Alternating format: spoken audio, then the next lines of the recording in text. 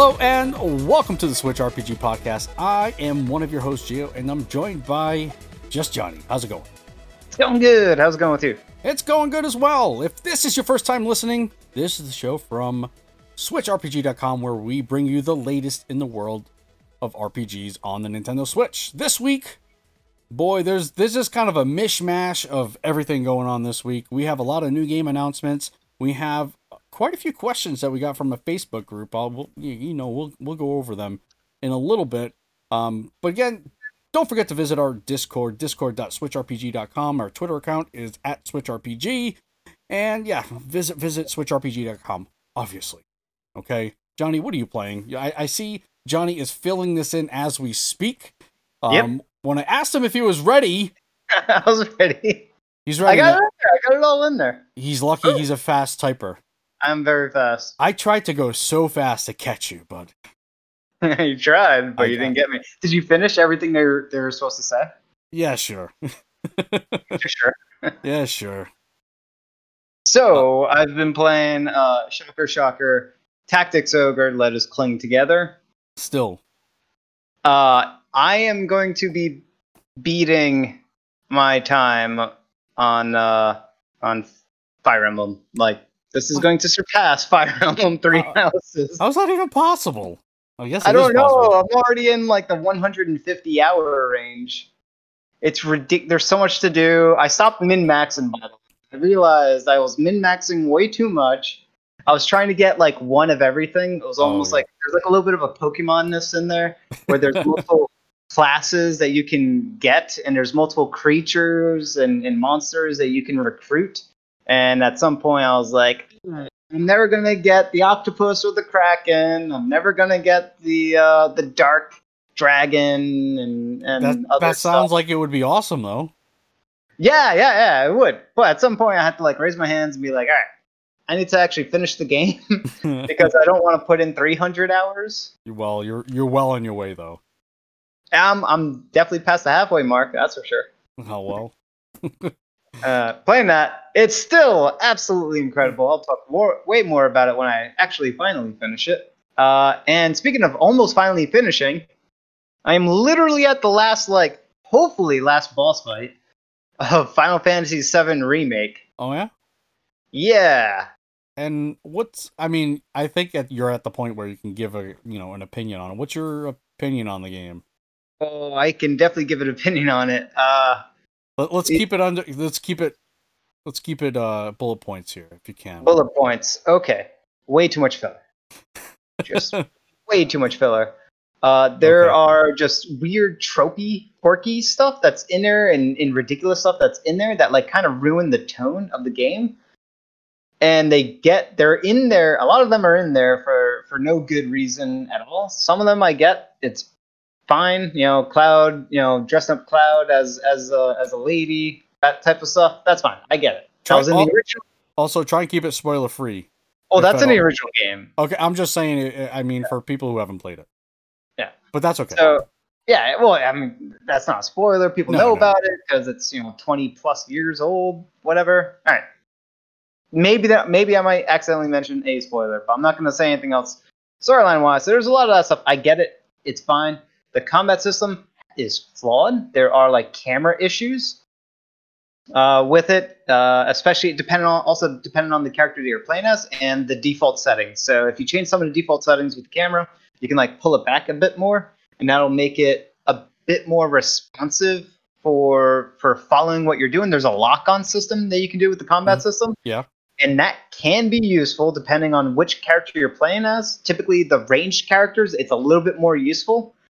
But it's dependent on your position within the battlefield because there's almost always going to be more than one enemy or one thing to target during combat. So there's definitely camera issues. And if you're playing with the melee characters, yeah, you're going to run into like major camera issues, especially some enemies that can move really fast. And the combat is fast. It is. It's a really, really fast paced. Like, I can't believe they went from like the opposite of like slow as can be turn-based combat to like some of the fastest like astral chain level speed of combat. It's really crazy. But the combat is good. It's just there's a lot of flaws in there. The materia system's kind of funny.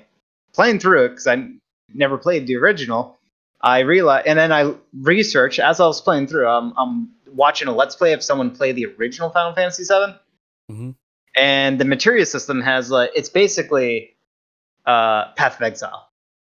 It's you can socket your gear with abilities. Yep. And some abilities don't give you some spells or whatever abilities don't give you something new. They just enhance an existing thing. That's that was from Final Fantasy VII. So Path of Exile kind of stole that from Final Fantasy VII because it's very similar. Very similar. I had no idea. Yeah. And so the materia itself can level up. So the more you use it, the more AP it gains, and it'll eventually level up and get stronger, which also happens on the skill gem whatever system in Path of Exile. I forgot what they're called. I think it's skill gems. Skill gems, yeah. Yeah. So yeah, it's a really good, really flawed game. There are areas where it's just unpolished, like very surprisingly unpolished. But also there are other areas that's like hugely big budget. So it's like a huge mixed bag. It's great, but it's on like the lower end of great. Lower end of great. So yeah. On a Johnny scale, it's like a 5 out of 10? No. if I say it's the lower end of great, that means it's actually like awesome for you. Oh, right? Okay. Yeah. So it's like an 11 out of 10 for me, or 12 out of 10 for me, but maybe an 8.5, right? No, I'm talking like probably an 8. Oh wow. Okay. Yeah, and I don't know. I might even put it down a little bit lower than that, but it's like playing through it. It's like Astral Chain. Yep. But Astral Chain is better. So you prefer Astral Chain over this? No. Astral Chain is like objectively better. Okay. Not subjective? Nah, not at all. Okay. No, it is objectively better than what this particular Final Fantasy, because it's kind of like all over the place. And there's points that just don't make sense. It goes way out of like the tone that it's set for itself. Whereas Astral Chain, like even the comic relief moments fall in line with the rest of the presentation of the game world and the combat and stuff like that. Like there's no like issues I have with Astral Chain's combat. Yep. And I kid you not, they are very, very similar. There's motorcycle action sequences in Final Fantasy VII, just like there is in Astral Chain. The only difference is like you have multiple party members. In Astral Chain, it's you and your chain chimera. But it's very similar. Very similar. Okay. Astral Chain is just objectively better. It's more interesting. Although, I will say this. The world of Midgar that they set up there is really cool. I like it. Yeah. Yeah, I'm down. I'm down with Midgar. That was a really well done, well thought out game world. And the major beats that happen in the story is actually really cool. Yeah. Okay. Yeah. I mean, and the characters are awesome too. Yeah. I actually like all the characters. Barrett, man, he's like a roller coaster of like, I like him, I don't like him, I like him, I don't like him. I think I like him now. Like I get it. I finally get Barrett. He's cool. Aerith is definitely my favorite. Okay. That's cool. Yeah, Aerith is just amazing. I didn't even think I would like Aerith, and she's awesome. That's cool. Yeah, I really need to get a PS4 just to play a lot of these great RPGs I'm missing out on. I think you can wait until next gen, right? Because there's going to be a whole lot of backwards compatibility. Yeah, I probably will end up doing that. I've actually I have a lot of PlayStation 4 games that I got like dirt cheap, and I don't even have a PlayStation 4. I'm just like kind of waiting for it. But yeah, eventually. Yeah. What have you been playing? What? I'm sorry. Hello? Gotcha. Yes. Hey, can you hear me?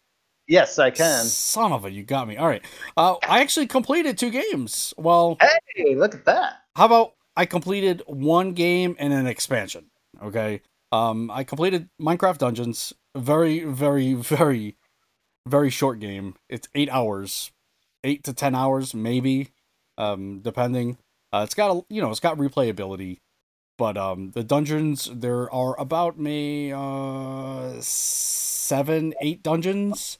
And there's a lot of like puzzles in them where you can unlock like secret dungeons within that, so you can make your gameplay a little bit longer. And I actually had a decent time with it. I play with my kids all the time; they absolutely love it. So I think it's kind of got a bad rap. I think people expected a lot more. They expected the Diablo experience, the Victor Vran, or Path of Exile. It's not that at all. This is a game, an entry level game for kids. This is what I feel. It's Minecraft, right? Yeah. So yeah, my kids absolutely love it. My son, we are always playing together now. We play in separate switches. That was a little cumbersome to set up because we both needed Xbox gamer tags, so we actually had to set up two different accounts for that. I already had one, but I had to create one for him. It's just a little clunky, whereas we're already Switch friends, why couldn't we just play that way? So it kind of stinks to have to play that way. But we do it and we have a good time. We're always trying to unlock the secrets in whatever specific dungeon, because like I said, every dungeon has a secret dungeon. So we're always trying to look for that. And then there's actually a super secret level. If you unlock all the secret dungeons, right? There's a secret level. I guess you know what, I'll just say it's a cow level, like in Diablo 2. Yeah. So Minecraft Dungeons also has that. You just have to unlock it. So is there some sort of like inside joke with cows in Minecraft? There are cows in Minecraft. There are sheep, all littered throughout the world. So they're around, and they kind of serve as sometimes they drop like meat or like stuff to help you regen health. But this is obviously a tribute to Diablo 2. So yeah, but I mean the whole injection of the cow level was a joke. Mm-hmm. It was supposed to be because there was like a rumor or whatever that there was supposed to be a cow level for StarCraft or something like that. Oh, okay. Is that where it came from? StarCraft or Warcraft. It was one of their other games. And then there was I think they inserted a cheat in some other game called where the cheat code was you punch in there is no cow level. And then that would do something. And then finally in Diablo 2, they put in the actual cow level. Well, there you go. Yeah. Well, Minecraft Dungeons definitely does have that. I think you can find out how to do it exactly. I think I've seen a few places on the interwebs that describe how to do it. But overall, it's a very short experience. It's a great entry level for kids. If you have any kids like I do, I think they'll enjoy it, especially if they're into the Minecraft lore or the world. Like if they're into the Telltale games, I think there's Telltale Minecraft. So yeah, not too bad. And then I also completed the Hearts of Stone expansion for The Witcher 3. I originally never played the Hearts of Stone. I did the Blood and Wine one expansion. Yep. Hearts of Stone is it's another shorter one. I think it's like 12, maybe 15 hours long. It's not very long at all. I prefer the Blood and Wine story over Hearts of Stone. Hearts of Stone kind of brings you along the story of brings you along with a genie, and you're kind of performing some wishes essentially. I'll just leave it at that. So I mean, it's still within the Witcher 3 lore with djinns, but Blood and Wine has werewolves and vampires and stuff. So I'm just more interested in that stuff. So maybe I'll eventually do that as well. I don't know. But I think playing this or replaying it again for the first time in a long time, the combat is can be difficult because of the targeting system isn't always on point. It can be really kind of clunky. The targeting system in Witcher? In The Witcher, yeah. Huh. Yeah. I had a few areas. They could have done a better job, maybe by copying from one of the best targeting systems like Ocarina of Time. Don't say it. Don't say. You said it. Oh boy. All right. Oh yeah, that was a discussion off screen. We're not going to continue that discussion here. Maybe eventually. But this is a Switch RPG, and that is not an RPG nor a Switch game. So Hearts of Stone completed that. I am now playing Xenoblade Chronicles Definitive Edition. I think with along with everyone else, right? How Um, far? What zone are you in? what zone? I think I'm at Bionis's leg. I'm not far into it at all. Maybe 10 hours the most. So you're finally on the Guar Plains or whatever. I don't recall. There's this dude. I think what's his name? He jumps on a buggy. He just leaves, and he abandons his car over a big bridge, and that is exactly where I'm at right there. I have to go across the bridge and go rescue him. If I say the name Sharla, is that? Do you know what I'm talking about? No. Okay, I know. All right, so you're Yeah. like on the knee or the leg. Yeah. The very beginning of the leg. Yeah, very beginning. And the reason why I haven't been playing is because I'm doing the Let's Play series, so it's really whenever I play, I have to record it. So I'm only able to record at certain times because I have a wife and I have 2 kids, so it just gets really slow. And I'm playing other games, so it's always kind of slow going for me. I think at some point though, I will stop. That way, I can just play the game and I mean I'm enjoying it. I just want to continue to play it, all the time. My copy of it came in along with the BioShock collection. Oh, okay. And my girlfriend's been playing Xenoblade Chronicles, and I've been watching her play it. Yeah. Just because I love the music. Mm-hmm. She likes to turn it down, and I yell at her for it. Yeah, and other people like turn down like the battle cries and everything like that. I don't mind that stuff. It's not as annoying to me. It's great. Yeah. I can see feeling it. You're really feeling it. I'm really feeling it. But yeah, I'm playing that. I want to play more of it. I'm thinking about it all the time. I also got it finally came in. I got the UK collector's edition with the vinyl and everything. Yeah, you lucky. I haven't even opened it because I had to buy a copy because I wanted to play. I bought a regular copy, and I'm probably gonna end up selling it, and I don't know. Don't keep that buyer's collection UK whatever thing. Hold on to it. When it comes to like the holidays or maybe like 10 years from now, you can sell it for $10 less than what you paid. Well, I don't know. We'll see what happens. But I'm glad it arrived in perfect condition. So, really excited about that. And yes, and I'm also playing a game that was recently released, The Outer Worlds. Yeah. Yeah, Private Division ended up they were able to get me a review copy of it, so I was playing it a little earlier, and there were problems with it earlier, a lot of problems. Then there was a day 1 patch which improved them a little bit. It still needs improving. It's still, and we'll discuss this a little later on. Yeah. But I'm having a good time with it. I mean, granted, it's not what I remember playing on the Xbox. But it's fine.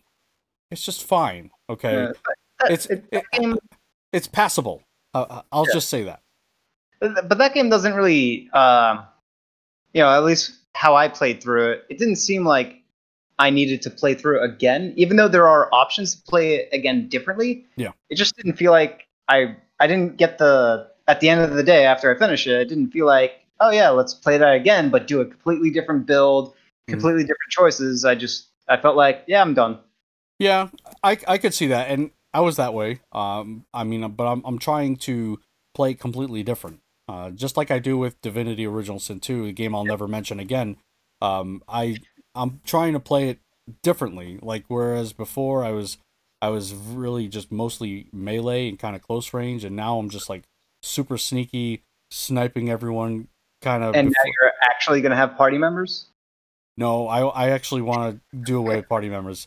They get you into trouble. Again? You're gonna go lone wolf again? Lone wolf. I'm always lone wolf. Break out of your shell, man. No way, dude. Because in the Outer Worlds, they get like, I don't want to have to keep track of them, and they're always running into battle, and it's the most obnoxious thing in the world. Like they always aggroing when I don't want them to aggro. Stop, Parvati. Knock it off, okay? Parvati's great. How dare you? How dare you? Of course she's great, but she just wants to kill everything. My God. She's not the worst one out there. There are some Well, you know. Well, I think I have 3 companions at this point. I can get another one. I'll have to go back to Edgewater to get them. But yeah. There's just I don't know. I prefer to just be on my own. I'll take the extra. I think there's a perk for 25% damage. I'll just take that perk. Get rid of the companions. I mean, they do help with load, like carrying capacity. That's the big thing. That's their biggest thing because you can get overloaded so quickly because there's so much junk all the time. There's so much junk everywhere. Oh, damage. The damage. Well, the big thing with that game is, as we talked about, like the numbers is just imbalanced. And as long as you got like the highest level, or you mod your weapon into the highest level that it can be, your damage is going to be great. You don't need any perks to increase your damage. You don't need any of the skills to increase your damage. You're going to be fine because eventually you'll throw enough bullets, because you're going to have plenty of bullets. Oh, yeah. And kill whatever it is that's coming at you. Like, you're never going to have an issue. Like, the game is not...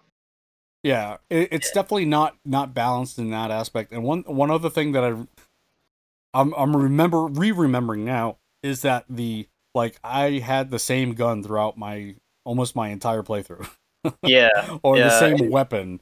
You know, I prefer with Fallout, or even Fallout 4 and Fallout 3, where they had kind of like your very unique weapons. I mean, the Outer Worlds has that. It's just it was done better in Fallout 3 and 4 and New Vegas.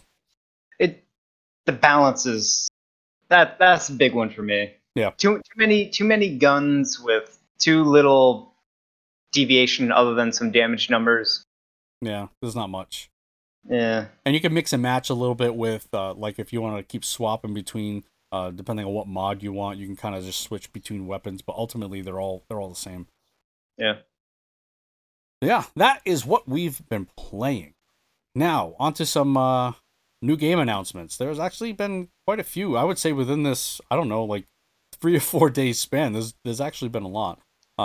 First and foremost, we have the Eldest Souls. It's kind of a pixel art boss rush game.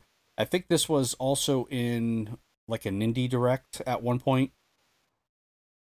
But yeah, they announced that it's coming actually this week. So possibly by the time you're listening to this game may already be out. Ooh, yeah, this is a good looking game. Yep, it's the pixel art. It's really well done. The lighting in it is really cool. I think I might be digging this one. I might be getting this one. Yeah, it's a 2D artwork, but it's definitely running on a 3D engine because they got some rotations and looks like they got some of the sprites modeled onto some polygons going on. You need to watch your mouth. This is a G-rated podcast. Yeah, no, I really like what they're doing, and it's the Dark Souls of the pixel art. It's a boss rush game, so yeah. Is it just boss rush? Yeah. Yep. So this is kind of like Titan Souls then, but instead of a bow and one-shot arrow, you got a big giant buster sword. Yeah, kind of a weighty sword. There was also, I think it's Sin and Sacrifice, kind of doing the same thing. It wasn't pixel art, though. It was very different. Not good, though. Yeah. Not good. I have that on my Switch. Glad I didn't pay for it. Oh, boy. All right. Then, this one got a lot of people excited. Crosscode finally gets a console release date. It's going to all the other consoles, PS4, Xbox, but it's also coming to the Switch. And do we have we do have a date on this, right? Yep. July 9th. July 9th. That's like in a month. Yeah. We've been waiting. Exactly. I've been waiting for this for so long. Like, this was actually another one that was featured in, I think, an indie direct in January. This is a while ago, and they're also coming out with a collector's edition as well as just kind of a steelbook and a regular edition. So they have 3 different editions. Looks like you can find it at Strictly Limited Games. The collector's edition, I was looking at it. I almost bought it.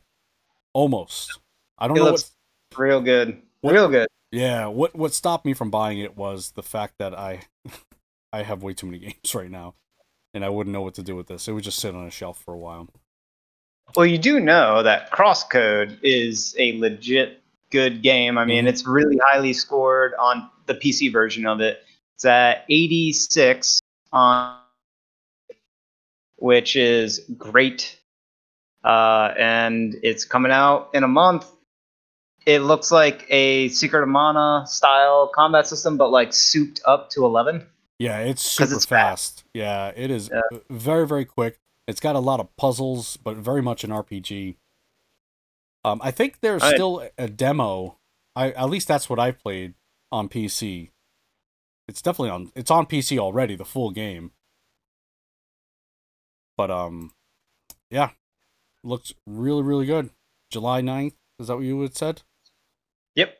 July 9th. Awesome. Another one, Elden Path of the Forgotten. Another one that was announced a while back. They finally put a release date on it. It's another July 9th release date. It's published by another indie, if you're familiar with them. And this one's also coming to the PlayStation 4, Xbox One, as well as the Nintendo Switch. This one This is one I don't know about. You don't know about this one? I actually did an interview with Dylan, kind of it's a solo developer, and it's an action RPG, very simplistic pixel art. It's nothing like Elder Souls, like we were showing you with Elder Souls, and Crosscode. It's very simplistic. It's bad. Well, I don't know if it's bad. Is it bad? I'm looking at video of the trailer of it right now. Yeah, it's bad. It's it kind of looks like the 80s PC games, especially something like the what was the cinematic platformers, Yep. like Prince of Persia, but Yep. like worse. But no. But worse. I disagree there. I think it's got that, definitely has that art style. I don't know about it worse being than Atari age game. It's very Atari looking. Mhm. It's not Atari, No, it's not. but it's very Atari looking. It falls in line with what you'd expect with the NES, except that the animation there's way better. But it's not great. It's not bad. It's not bad. It's bad. It's bad. Yes. Yeah, Path it's serviceable. Elden Path of Forgotten coming July 9th. Tower of Time. This is also, man, these are just coming out hot right now. Yeah, there's so many. Wow. Tower of Time announced June 26th, so coming out this month in just over 2 weeks' time. Tower of Time, again, was originally released on the PC. I actually was able to play this closed beta on Xbox, and it plays really well on a controller. So that was one of my biggest worries with this game is, is it going to translate over to console? And it does. It does. It's a strategy RPG. It does have some cool kind of real time. It's kind of I think it's real time with pause. I guess you could make it, but you can make it really kind of turn based as well.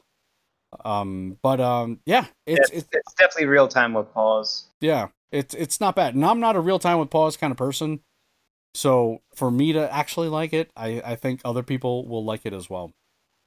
Well, real time with pause is make or break depending on how well the queuing system works with queuing up actions. So, well, real time with pause on a console I think is one of the more difficult things to do. It's really easy, not easy. It's a lot easier to play real time with pause on a PC with a mouse. To play it on with a controller, the controls have to be really good, and the CRPGs, real time with pause games that I've played on the Switch have not done well. Like Pillars of Eternity, Wasteland 2 was another one. I just did not enjoy those experiences. There are people who like them, and to each his own, but it just wasn't for me. Wasn't for me at all. Yeah, there's a lot of numbers on this one. It looks interesting. Yeah, like I mentioned, I enjoyed it. I enjoyed it, and real time with pause has not been my friend recently. Okay, another one. Banner of the Maid, set to release on the Switch. This is a strategy RPG. This is when do we have a date on this? Oh, it just says 2020. I thought we had a date on this. It previously released on Steam back in February. All right, so it's coming. So it's coming to the PS4, Xbox, and Nintendo Switch in 2020. I thought I remember saying early 2020, but I don't know. I obviously did not link to that article here. But Banner of Maid is a strategy RPG set in alternative or alternate version of the French Revolution, and it's very alternative. Very alternative. There's a lot of busty anime women in here. What do you make of this French. one? They're French. They're French. What does that mean, though? I don't know. It's the French Revolution. It's weird. It's weird. But yeah, it actually. I looked at this beforehand earlier because it like popped up Steam feed for like game interest. And I looked at it, I'm like, yeah, I would be interested in that. It's like Fire Emblem, but has like a little bit of advanced wariness with it, but also like tactic style stuff in there as well. Right. So it's interesting. When you say Fire Emblem, not Three Houses, you're talking maybe a little bit earlier than that, right? Yeah. Well, so this one has a bit of isometric. It has an isometric perspective, which is already in the angled way, the diamond isometric instead of like the clear cut flat grid view that Fire Emblem has. So that leans a bit more towards what you'd get in tactics games, like Final Fantasy Tactics. Jeez, these anime ladies! Wow, go away. they're like a distraction. Oh, it's boy. crazy. The French ladies, wow. It's crazy. But then you go into combat, and the way they present the stats look very much like a Fire Emblem presentation, where you have a big giant health meter, they have a health meter, and you're shooting at each other, and boom, the health meters deplete. It looks like they also have like certain units are good or bad against other units, so there's like counter units and counter units, stuff like that, like the weapon triangle in Fire Emblem. Yep. But when they go into combat, you see, so you'll have like one little avatar piece that's on the main battle map, but then when they attack someone else, there's like a whole squadron of units that are attacking, and as there are multiple peoples, whatever, dying on both sides, they get replenished, almost like auto reinforced. Right. By I guess so they're the front line, and I guess there's like a secondary front line that kind of goes in to replenish. So it's interesting because when they're doing that, even though you're playing on a grid on this like battle map that has 20 units on it, when each of them go into battle, there's way more. There's like 40 units that are taking place in that battle, so it kind of gives it a bigger sense of scale. Mm-hmm. Looks interesting. We'll just say that it looks interesting. Yeah. All right. Next, Summer in Mara, coming later this month. Summer in Mara is kind of a life simulator RPG, kind of akin to My Time at Portia, Stardew Valley, that sort of kind of thing. Again, not for me, but people love this stuff. It looks like a big world too, or at least a big giant world that you can explore. Yeah, it definitely has maybe 3D anime. Maybe, does that even make sense?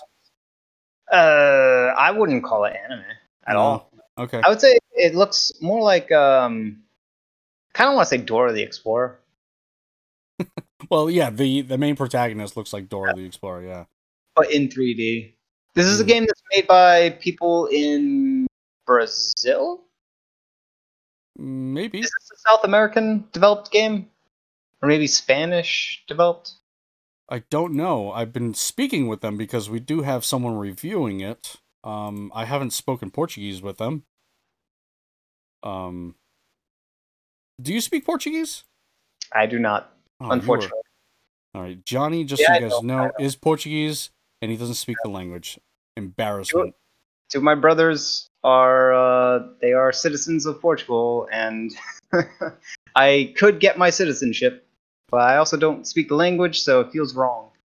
Well, I speak the language. I do have my citizenship, and you're an embarrassment. Okay. Yeah. Yeah, I don't know where they're from, to be honest with you. I'm actually looking up because now you got me worried Oh, now. I got you curious. I'll queue up the next Yeah, go little ahead. announcement thing. So there is, of course, nothing to really go off of with the headline. Mecha action game, Hardcore Mecha announced for Switch. So the name of the game is Hardcore Mecha. Mm-hmm. Just Hardcore Mecha. And I wish that there was. I believe I already saw the trailer for this. Maybe I didn't. Yeah, it looks like a side. It's a side scrolling bullet hell type of game, twin stick shooter type of game. It, Yeah. it, it's really reminds me of Contra, you know. But it's got like the chibi s kind of looking character design. I want to say it's like a what's that game? Wonderful 101. Yep. It kind of looks like that, but in 2D instead of 3D. And there's like dudes, and then the dudes are in mech suits, and they're punching each other. There's a whole lot of cinematic stuff. There's actually really good animation work in here. Mm-hmm. But the art style, like the chibi thing, I don't know. It's not chibi, but it's like chibi-esque. You're over that. And now look, I'm actually watching. Well, it's alright. I'm not against it, but I'm not for it. Okay. It's not getting in the way. But there's let's see, with the actual combat going on, this kind of looks like that old school Super Nintendo mech game where you play as the pilot, and then you have a mech, and then what was it called? It was like Metal. Blaster Master? No. Super Nintendo. Super Nintendo. Awesome game. Super You Blaster can Master? no. You're No, in I a don't mech. know. It's a side-scroll platformer with lots of shooting, and you can hop out of your mech. And when you hop out Yeah. of your mech is still there, and you're You're like right. this little tiny sprite character, like little itty bitty thing that you can Right, run around. right. You have a little tiny shooter, and you can shoot stuff. But then you can hop back into your mech, and your mech is actually like very big compared to you. Right, Oh, right. what was the name of it? It was actually really, really good. It was like Metal Suit something, Oh man. or or I don't something to know. do with metal. It was actually quite cool, and this looks like a spiritual successor to that, almost to the T. I Gotcha. don't know if you can actually hop out of your mech suit. There was sequences of the dude running around, so I'm not sure, but it reminds me of that, and that Okay. is a good thing because that game was really cool back in the Super Nintendo. Well, this I'm gonna game definitely looks cool too, so I'm gonna look it up, try to see if I can find it. well, good luck with that. Yeah. Another game announced. I think this is the last one. A lot of game announcements. Coming out June 18th, we have The Bard's Tale remastered and re-snarkled. I don't know. I don't know what that means. A Bard's Tale is an action RPG, and it's been again officially been announced for the Switch. InXile Entertainment will publish the game on June 18th, and they kind of go. They have an overview here. There's a Nintendo Everything article here. I'm just trying to find out what the improvements are, and I'm not seeing it here. But if you go ahead, I found it. It's called oh, Metal Warrior. I don't know how I messed that up, but Metal Warrior okay, is a Super Nintendo game, and it looks like a spiritual successor to that. So I'm down. I might actually check it out. cool. Do I remember this game? I do. I just have to look at the art on the front on the game, and then I know if I've played it or not. And I have played this. Yeah, you're right. It definitely looks like a Metal Warrior game. Yeah, That's awesome. and that game was cool because you had like your whole, and I think you could even like hop into other mech suits too. Yep. Mm-hmm. It was really cool. Yep. Yeah. All right, back to Bard's Tale. Yep. Again, it's an action RPG. I'm looking at gameplay of it, and man, it just I don't know if it's aged well. To be honest with you, I don't know. I don't know. I don't know about this one. If you're a fan of Bard's Tale, this may be right up your alley. But again, I'm not sure if this is aged gracefully. It looks like they didn't update the PS2 graphics at all. No. Or was it PS2 or was it Xbox, the original Xbox? I forgot which.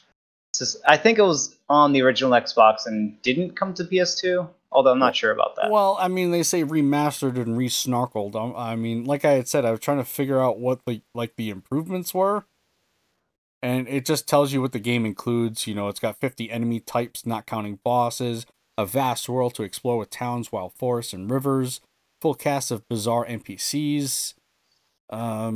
You know, it's got a lot of unique items, but again, I was just looking for improvements, and it's just not in this article, unfortunately. Yeah, it's old, and I don't know.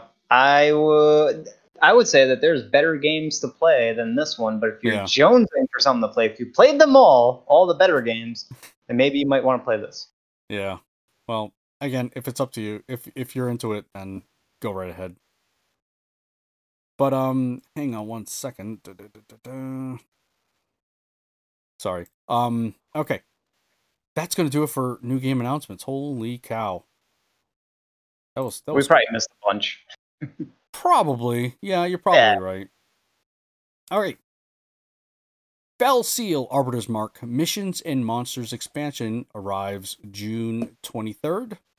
And what does this include, you ask? It is a $12.99 US expansion, and it includes recruit and tame monsters to join your roster, customize your monster allies with new monster subclass system, unlock 3 new human classes, the Beastmaster, Samurai, and Wrangler, uncover new equipment and crafting recipes. This is a beefy, discover 5 new locations featuring a combination of larger encounter battles and popular named monster enemies, new songs, new challenges, new in-game system to send recruits out on missions to let you collect new rewards.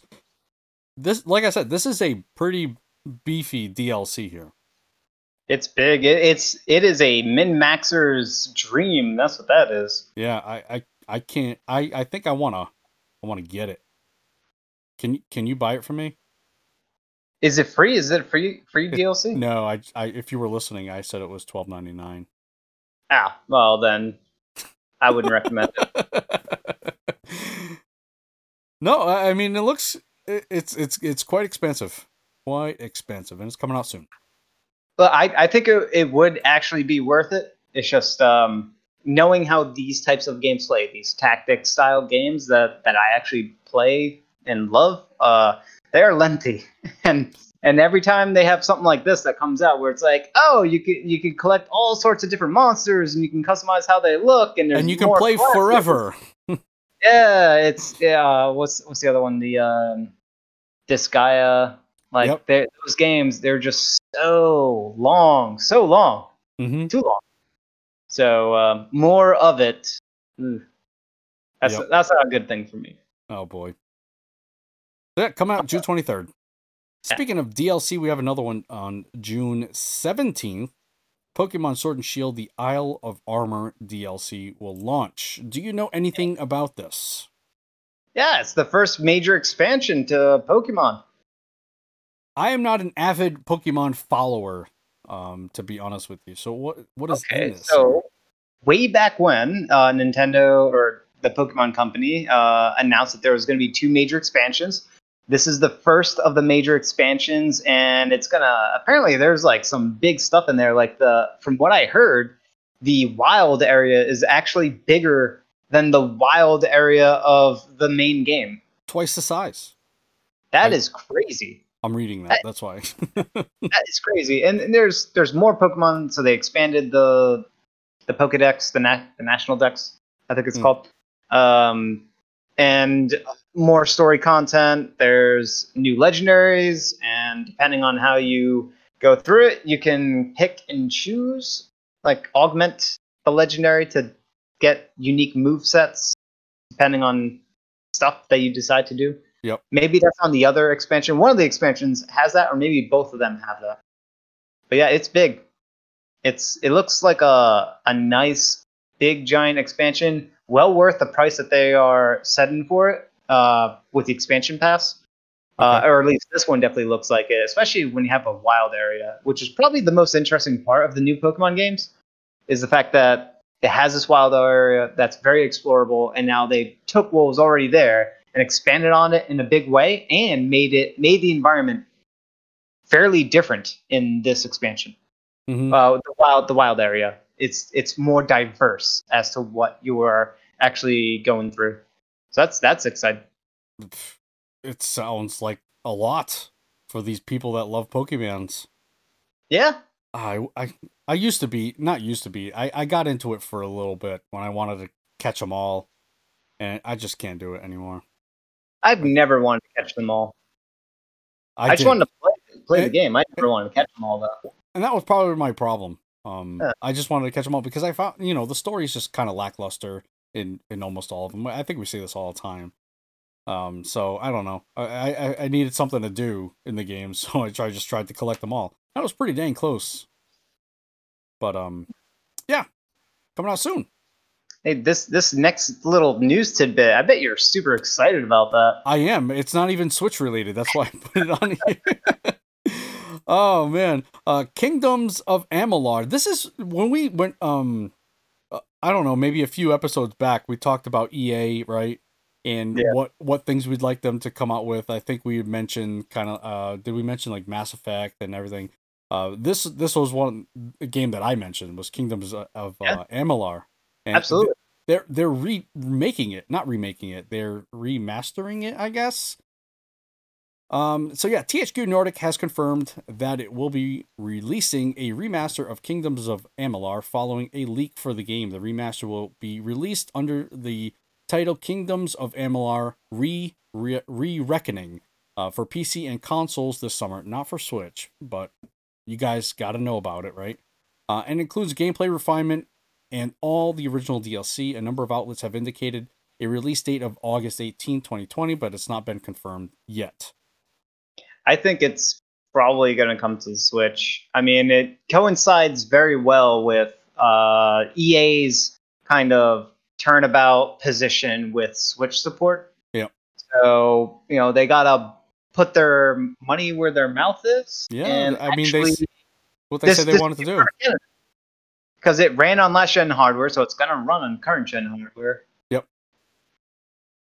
Yeah, I this is, if you haven't played this, I mean, it's on PS3 and I think Xbox 360. It's a really fun, and it's a good game.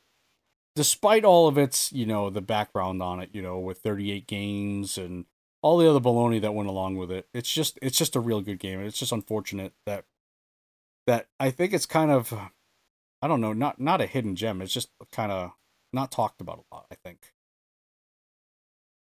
Oh, there's always that little tidbit at the end, right? The asterisk, right? Right. Yeah. But I'd love to see this expanded on as well, not just kind of a remaster. I'd like to see a sequel or like an expansive, expansive sequel, because it's a pretty involved game. I think it's about 40 to 50 hours for a game, which is pretty good. Well, depending, I guess. Too long. For some. Make the game shorter. Well, quality, right? You want quality over quantity. Yeah, quality. Definitely quality. Quality is there. It can be as long as it needs to be. Mm-hmm. Like Xenoblade Chronicles? Like Tactics Ogre. Okay. Persona 4 Golden coming to the PC on June 13th.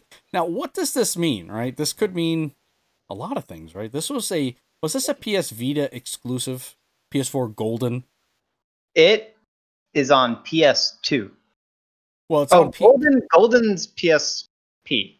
PSP or V? I don't even know. I'm sorry. Pretty sure PSP. We're not going to go P and V talk. But PS, it's on a PlayStation handheld. The PlayStation Persona 4 is definitely on the PS2 because I have that as well.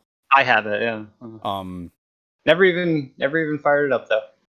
But it's covered. It's covered to the PC, and it had been a Sony exclusive, and now it's still a console exclusive. So this doesn't really mean much, I guess. But the hopes is, and the reason why I'm bringing this up is that I'd love to see this come out for the Switch, and I definitely think it can run on the Switch. Heck, it ran on a PlayStation handheld, right? So Vita, not PSP. That's strange. I could have sworn it came on the PSP, but yeah, it's a Vita game. so if it can run on Vita, I mean this should be able to run on a Switch. But again, Absolutely. it's still console exclusive. Just the fact that it's coming out on PC just kind of makes me hope, you know? Makes me hope. You did you play? I mean, I have it on PlayStation 2, but I'd never played it. I just have it. Did you play it? No, I Yeah, haven't. I just yeah. never played it. I have it on PS2. I got it, just never actually fired it up. It's I don't know. 5 left a bad taste in my mouth. Hmm, that's too bad. I think I will try to endure 5 for at least the next dungeon, because those dungeons are long. Yeah. They're super long. It's like each dungeon's like 10 hours, Wow. because Wow. Holy- you're going to it, you're leaving over and over again. You're going there, you're exploring, you're doing stuff. You can't complete it the first time you go through it, the second time you go through it. It takes like multiple instances. Every time you leave, you're going back to school, you're hanging out with your crowd and stuff like that. So it's a chore. It's a big Yeah. chore. Yeah, it's too bad. All right, moving on to the meaty news, I guess. I don't know. Bloodstained Ritual of the Night has sold over 1 million copies worldwide. Yeah, That's crazy. 1 that's million? amazing. Yeah, that's That's awesome. that is awesome. All right. So the developers has sent out a thank you message and noted that the game hasn't had an easy road, but are happy fans like it. So we have they have slated a 2020 development roadmap. Now, this was a Kickstarter game. We kind of discussed this off screen, off podcast. I don't know, whatever. My opinion with these Kickstarter games is that they're almost like shackled to these games for forever. Like I would like to see them move on from this and see what else they can do instead of coming up with a roadmap for 2020, like literally the first quarter all the way to the fourth quarter. So all of 2020, they're tying their hands to this game. And some of these are Kickstarter promises or goals or stretch goals. So, I mean, in a way, they're doing what they do best. Obviously, it's done really well. But I want to see what else they can do. And you had mentioned this kind of with Shovel Knight as well. They're in the same situation where they're just kind of doing Shovel Knight stuff like all the time. Like what else can Yacht Club games do? Like I want to see that. Well, they Obviously, are boosting the franchise. This has now become a franchise, right? It's mhm, not one game; it's 2 games, and there's likely more that I'm missing. But there's that NES Curse of the Moon, and then there's the Bloodstain game, mhm, the main meaty game, Bloodstain, Ritual of the Night, and that right there has solidified a franchise. And if they treat the fans well by making sure that they fully satisfy all of the things that they said that they're going to do, and it kind of seems like this might be a little bit more than what was asked for within the Kickstarter, yep, just this roadmap that they have planned for the rest of this year. They're kind of going above and beyond the Call of Duty, and that is great because this I think is going to just kind of obviously lead into a sequel. This is partially developed by Way Forward. Way yeah, Forward did this with Shantae, and that's yeah, like their big franchise, right? They have one Shantae game after another. It's just more and more Shantaes, and we're not going to cover it, but there was a news article somewhere that I read that Shantae is actually going to have its own little animated series. yeah. No, I did read that as well. And actually, we're I think in the process of reviewing, or we just got a review out for Shantae. I don't know which one. The one with the 7 something. Yeah, the newest one. Yeah, so it's a Metroidvania. That's all I really kind of know about it. But yeah, they could be setting themselves up for a sequel. It's a possibility. let me just go over this roadmap. So quarter 2, they have boss revenge mode and the chroma wheel. Boss revenge mode, take control of one of 4 in-game bosses and use them to battle the heroes of Bloodstain. So it's kind of like a reverse game. Chroma wheel is the salon is back in business with more options than ever for character customization, including hair, clothing, skin color. Switch up your look with a true color selector and eliminating preset options previously available. And that is coming on June 23rd. Wow, I didn't even realize that was coming out this quickly. Then the quarter 3, they have chaos mode and versus mode, and then they have a special crossover content and classic mode. So that the classic mode looks like it's another kind of boss rush thing. It says right here that Miriam, who's the main character, faces off against a series of sub bosses laid out across 5 harrowing stages. So it's kind of like taking Bloodstained and taking assets from it and laying it out in a way that plays like an old school Castlevania 1, Castlevania 2, or not 2, but Castlevania 1, 3, and 4. Right. Or 5 style games where it's the linear progression going through a level. You take a hit, you get sent back 5 feet. Right. That's what I'm getting from it. Like the old school Castlevania style playing, kind of like what they weirdly enough did already with Curse of the Moon. But I'm guessing it's gonna play like Curse of the Moon, but be presented in the same graphical prowess as Ritual of the Night. Right. Then Chaos Mode is a specialized boss rush for 1 to 2 players. The mode includes randomized drops and special sub-goals that will grant more equipment when completed. Collect the best, drop the rest as you build power to defeat all the bosses. So they're also getting a boss rush mode. And then finally, quarter 4, they have a new playable character and more special crossover content. So they have 2 special crossover content coming in. So does that mean they're taking their stuff and putting it into other IPs, or is other IPs putting their stuff into their game? I don't know. Because they did have Shovel Knight. They put Shovel Knight in Ritual of the Night. I mean, it's a possibility Shovel Knight can be in this. It's a possibility that Shantae could be in this as well, with working with Wave. That's probably it. Yeah, working with Way Forward. So, I mean, but they have 2 of those events planned. So who knows? Yeah, I'm excited. This is just, to me, this is just good news. I do want to see what they're going to do next, but that group, that team, they went through multiple teams in order to develop Ritual of the Night. Right. So, they had the initial group they're probably not working with at all together. And the team that kind of finished the project or delivered the finished product and now is continuing development is probably the same team. And now it's just a matter of seeing them, hopefully them taking it and moving forward with it. And hopefully Iga is still involved and is planning Ritual of the Night 2 or Bloodstained 2, whatever they want to call it. I would hope so. I would really hope so. Because you hate to get those masterminds, like the people who really truly understand their own world. You want to keep those guys, in it as much as you can.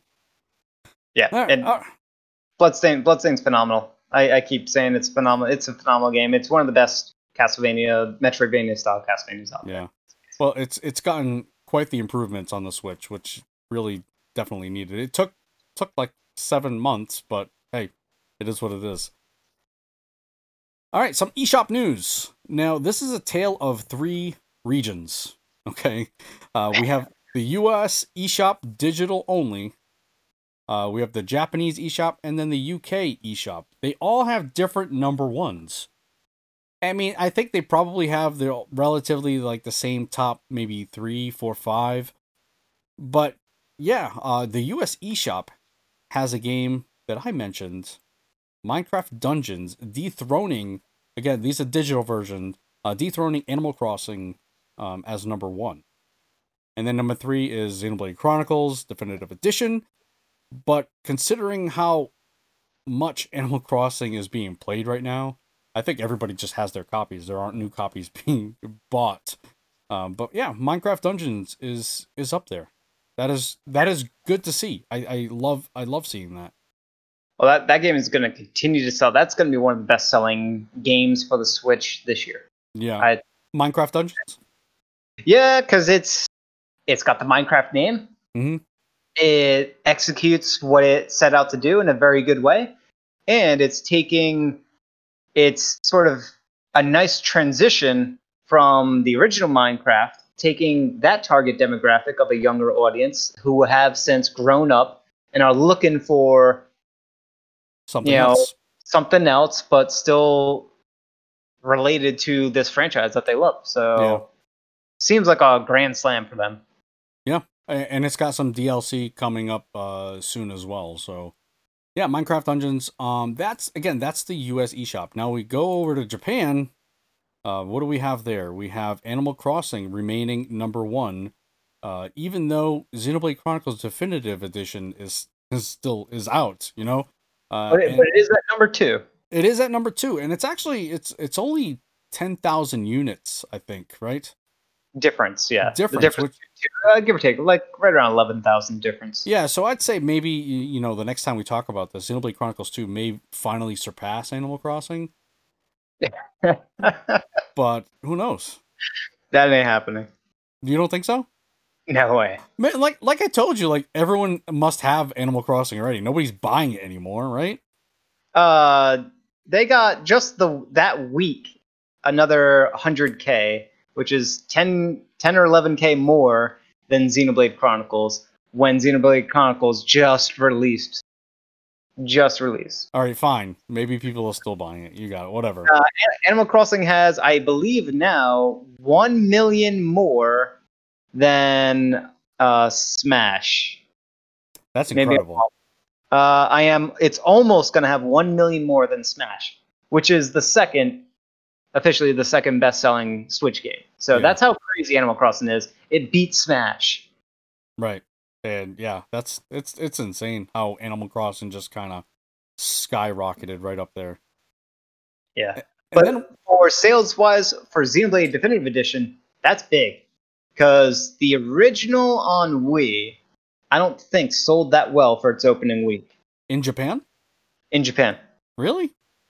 Yeah. I mean, why? We were clamoring to get that game in the West here. But that was because we realized how awesome of a game it was. Mm-hmm. When Xenoblade first came out on the Wii, that was a brand new game, brand new franchise. Right.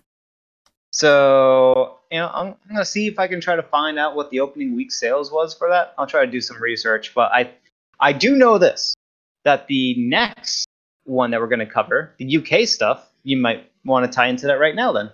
Yeah, UK charts. Now, this is just video games in general. This is not eShop related at all.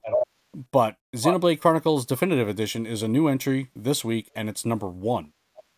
And this was one of the first regions that got Xenoblade Chronicles localized, right? This was the first English version. It was in the UK.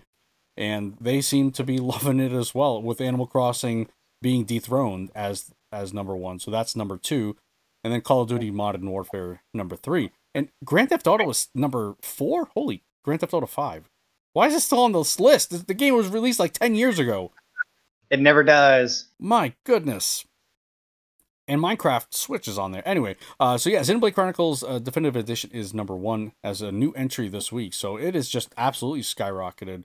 And this is the GFK Top 10. I'm not sure what GFK stands for. Maybe you're, but yeah, it's crazy. Absolutely crazy. So yeah, the Tale of Three Regions, they're all different. We got Minecraft Dungeons in the US. We have Xenoblade Chronicles Definitive Edition in the UK, and Japan they're still playing Animal Crossing. All right, so Xenoblade, the original, in Japan, lifetime sales is nearly 200,000. That's it? That's it. Wow. So Well, that was by the end of 2013. We can kind of assume it didn't really sell that much more after 2013. Okay. But that's just Japan. So in 1 week, the Xenoblade on Switch did half that. In 1 week. Is that the power of the Switch though? Like, I don't mean like the graphical power. It's just like the people everyone's playing on the Switch. Well, the Wii did have more systems out there than the Switch. So well, yeah, in like nursing homes and like elderly, like things no like matter, that. it had the bigger. We're talking an install base that is a little less than double the size of the Switch. Mm-hmm. Mm-hmm. So Xenoblade definitely, the original release on the Wii, definitely had a huge install base like the Switch does. Right. But yeah, I agree. The Switch fan base is more avid and looking for more interesting games to play. But yeah, I mean, this is a very big telling sign that the original sold 200K and that the trajectory of this definitive edition on Switch is already poised to outpace it by a fairly dramatic amount. Gotcha. That's crazy. I am gonna remove one of these here. Uh-oh. Yep, that's gone. Gone. We're not talking about that. We're moving on to the Outer Worlds. Outer Worlds first. What? What were you saying? Oh, we're good. We're good. We're good. All right. The Outer Worlds for Switch targets 720p handheld and 1080p dock at 30 FPS. Targets. That means it's targeting that. It's trying. It's really trying. Real hard.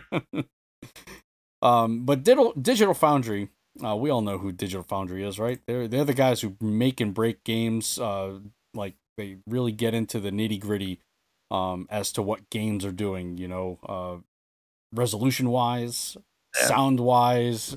They measure the performance, the frame rate performance. They measure the resolution, as you said. They let you know, like, oh, at this moment it's actually running in 540p, and at this moment it's running at 1080. Mm-hmm. Well, here's the thing. It's not doing any of that. Virtua Studios, they're the ones who claim that any current gen game can come to the Switch, but again, yeah, they can, but at what cost, right? So if you watch, I didn't watch their video. I've watched other videos that compared the game side by side. There's just on the Switch, the textures are flatter. There are less objects on the screen at a time, so they've removed things like trees and bushes, like they're not even there.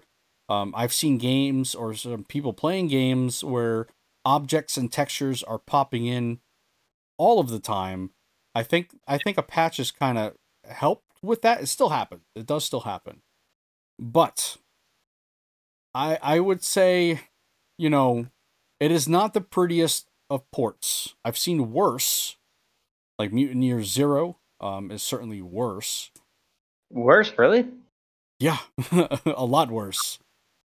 And it's also not current gen. This is definitely current gen. Mutineer Zero. No, it is. You're right. Yeah. I had to correct myself there. Yeah. But I mean, what are your thoughts here? It looks ugly, real ugly. Like this game got hit by the ugly stick multiple times. Like it was a pretty looking game on PC, PlayStation 4, or whatnot. And then they just took the ugly stick and beat it over the head senseless. It's bad. And not only that, but just based on watching the full video of Digital Foundry, the load times that are kicking in randomly on a game that shouldn't, once you're loaded into load times kicking in when you're exploring the open world, and get a load. Yeah, I've had that happen once. I've played about 10 hours, and that's only happened once to me. Yeah. And that shouldn't happen. No, it definitely shouldn't happen. The load times in general from zone to zone are almost a minute. They are very long. No, but here's the other thing. I've seen videos where people who have had modded Switches, they're able to play with a lot of the settings. They can make their processing unit faster. They can unlock basically a lot of different stuff, and I've seen it look a lot better. So I think there is room for improvement. I don't know. Again, No. I don't know at what cost though. Like, The cost is too high because the geometry of the world is significantly pulled back to a crazy amount. The models, the actual 3D models, do not have as many polygons in there. They're not as highly detailed.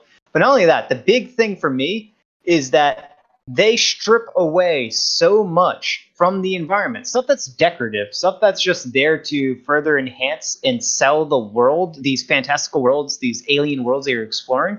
For example, you're going through an area that looks forested on the normal version, but when you're going through it on the Wii, it looks like a barren desert. it's Because gone. they took out all the trees. Yeah, well, I mean, that's obviously like that's graphical power, right? That'll take away from a steady frame rate, all those textures. It's more objects that need to be drawn, and instead of drawing them to improve the processing, they remove them. But that fundamentally changes how you're going to perceive the world and the feel of the world itself. Yeah. In a bad way. Yeah. I don't. You're right. Definitely visually, there's an issue. I haven't experienced a lot of those load times in the middle of a zone. I haven't experienced. I have only experienced it once. And obviously, yes, it shouldn't happen. But it does happen. We're dealing with a Switch here. It is an inferior piece of hardware. We're not dealing with a Xbox X or anything like that. I have experienced long load times, almost a minute sometimes, most times anyway. And I have experienced a lot of texture popping. So as you're kind of just progressing through an area, you'll start to notice trees popping up, sometimes people popping up. And at one time, I've even seen this somewhere else, but at one time I was fighting a group of marauders, and all of a sudden, there are like, I don't remember what kind of enemies they were. They're like werebears, just like all of a sudden, like things just got insane. Like, where did these guys come from? They literally spawned right where I was, and the battle where I was, taking care of these marauders, all of a sudden, it party wiped. It just instantly killed me. So I wasn't even expecting them, and they were like way beyond my level. And I've had that happen a couple of times. And actually once where I actually recorded it. So if you do watch the Let's Play that I'm doing, I caught it. It's there. So I definitely know I'm not the only one who's experienced that as well. But I mean, does it take away from the experience? Yeah, there's a little bit of immersion breaking there. I would say so. But the game does it. I haven't had any frame rate drops or like stuttering or anything like that. So it does consistently run smooth, but obviously that's at the expense of resolution and textures and all that other stuff. What you experience and other people experience, your mileage may vary because there have been very bad frame rate reporting in certain instances. So just because you didn't get it doesn't mean that it doesn't exist. Mm-hmm. So, who knows what other people's experience might get. But just in Digital Foundry's video, right, the frame rate drops down to 20 frames a second. Yeah. That's bad. It's real bad. I also think, because this was happening to me in Minecraft Dungeons. Minecraft Dungeons was stuttering and like it was laggy when there were a lot of enemies on the screen on my original day one Switch. I stole my daughter's Animal Crossing Switch, and I started playing on that. I didn't experience it once. Interesting. So I think there's definitely something. There's something in there, obviously, right? Potentially, yeah. I mean, I think there's something to it. It has to do with storage and potential fragmentation of the storage, but it could be that. But I think there's definitely more. Not significantly more. I think there's more horsepower under there. There's better power management in there as well. So there's something. What's that? On the Switch Lite? Not the Switch Lite. The second version 2 of the Switch. Oh yes. There. Well, it's supposed to be better efficiency, but if there's an actual boost in something, it might be a boost. Who knows? Maybe the eternal memory was actually sped up a little bit. Yeah, I think there's definitely something going on. It's newer tech, so I mean, you would think, hopefully. Slight, very slight. Yeah. All right. Why don't you take us to the next one here? So this was just interesting to watch. So this comes directly from Game Explain. They are some cool dudes and peeps and whatnots, and they decided, or one of them decided, to go through and play and beat all the Western released Castlevania games. So they went through like 32 Castlevania games, or this one person played and beat all 32 of the Castlevania games. And they put together their ranked list of what they believe is the best. And there's a bunch of games in here. We're not going to cover them all. Some of them, I think, deserve to be a bit on a higher, by higher I mean better spot than some of the others. For example, I don't think Castlevania 64 should be as low ranked on this list as it is. I think that is certainly a better game than, I would say, Lament of Innocence, which I actually never beat because the game was really long and I came very close to beating it, but it just wasn't good enough to keep me going. Whereas I did beat Castlevania 64 and Legacy of Darkness, which is kind of the same game, multiple times. So there's that. But either way, I still wouldn't put Castlevania 64 super high. Yeah, but, I mean, it's a list of 32 games. They have Castlevania 64 at 29. At 29 out of 32. Mm-hmm. It's not in a good position. And Castlevania Legends is bad.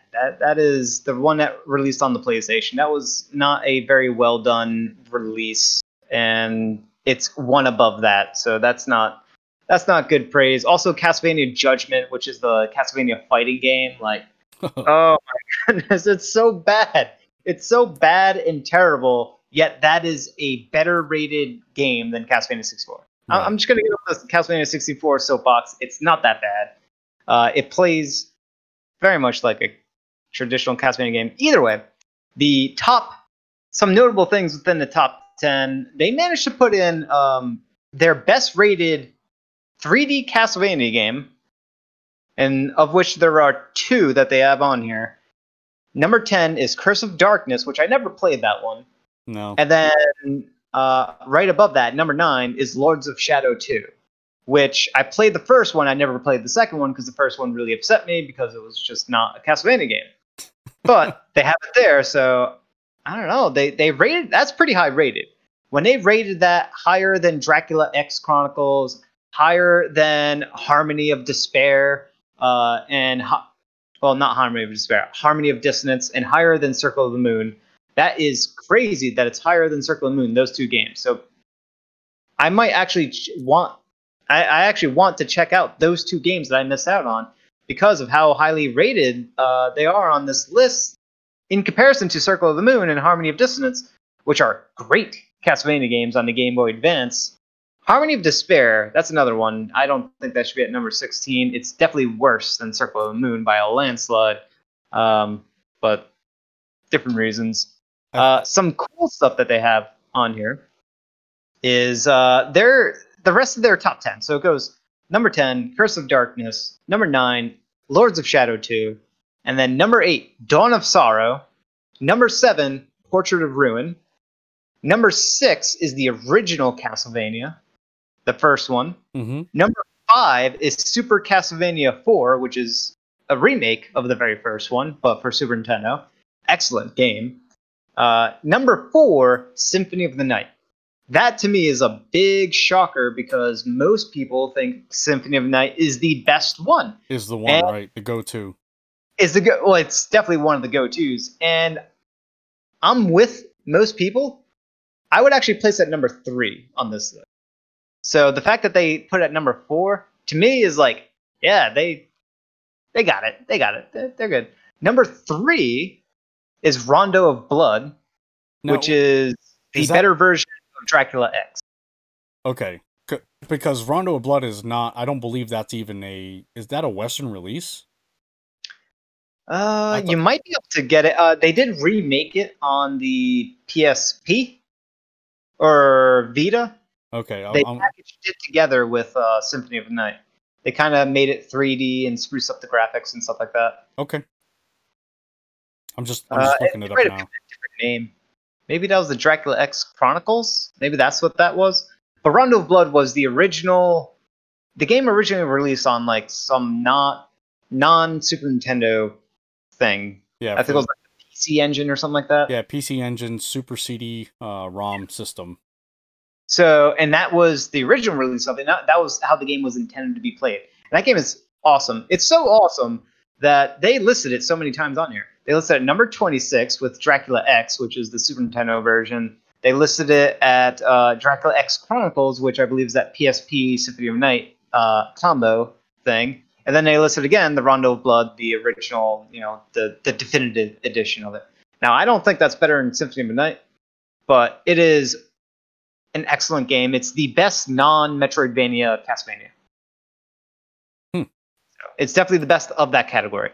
And then number 2 is Aria of Sorrow. And Aria of Sorrow, to me, I would argue, could be the number 1 game. It is that good. Number 1, really? It could be. Yeah, I bounce between. So to me, Symphony of Night and Aria of Sorrow are 2 of the best. And for some odd reason, people tend to forget about the number 1 game that they have on this list, which is Order of Ecclesia, which I also think, when it comes to like execution, it is the best Castlevania.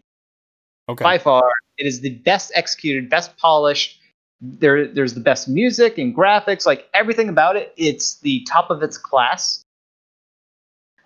So I kind of bounce between those 3 as my 3 definitives: is Symphony, Aria, and Order of Ecclesia.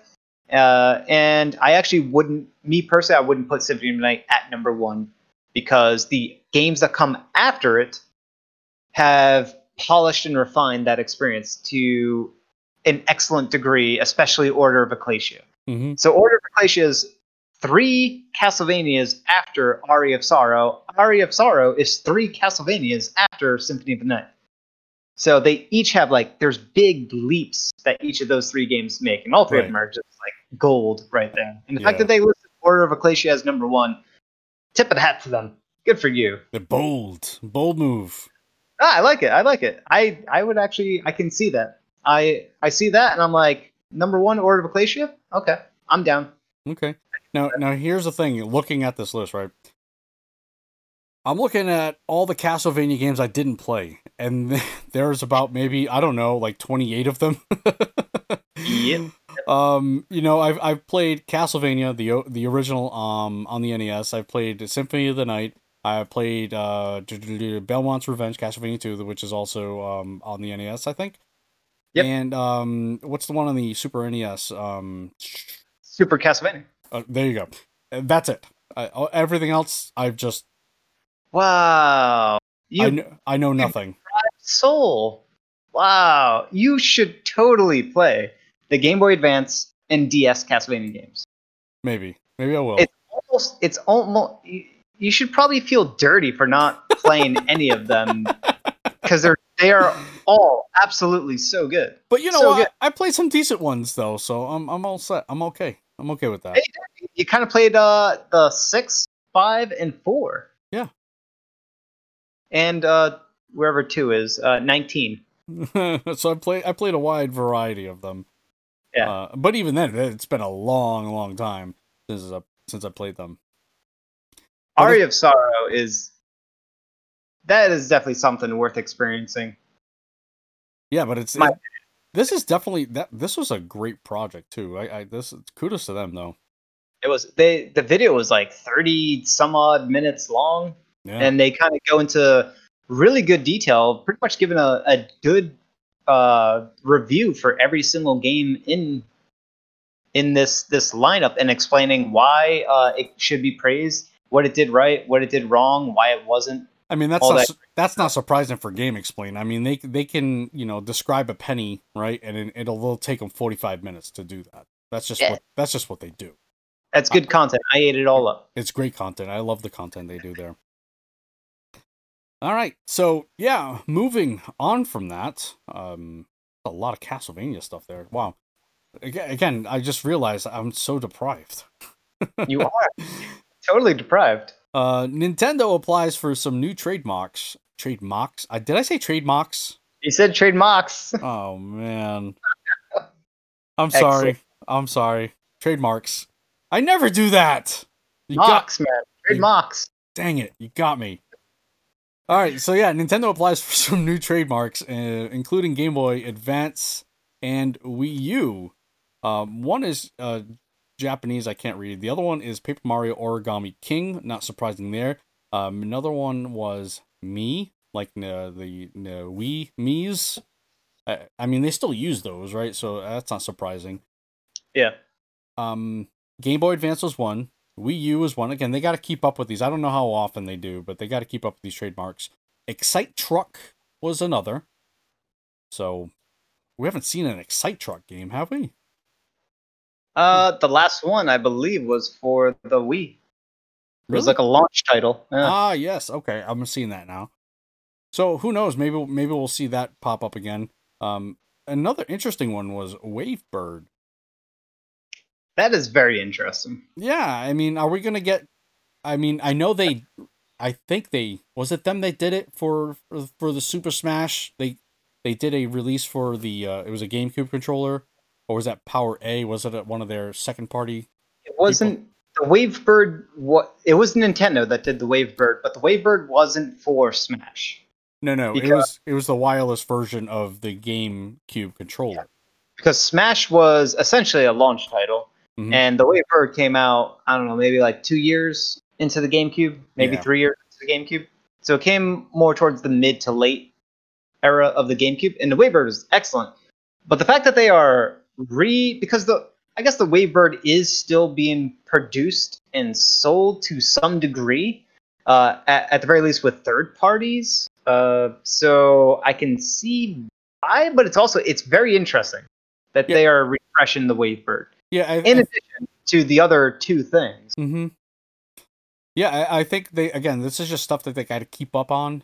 They don't want people to take the Wavebird kind of design and logo and all that stuff and create it on their own. I mean, even though there are some people or some companies that do that, but obviously this is kind of their only protection against people just copying it outright. So yeah, some interesting stuff there. Again, I'm not totally surprised. This is just something that they always have to make sure they're on top of. You are surprised? I'm surprised with the Wii U. Mm-hmm. That's a big surprise to me because that's recent. So I don't know why they would need to refresh a trademark for the Wii U. Well, how recent is when did the Wii U come out? Well, typically trademarks last, I think, like 20 years. Is it 20 years?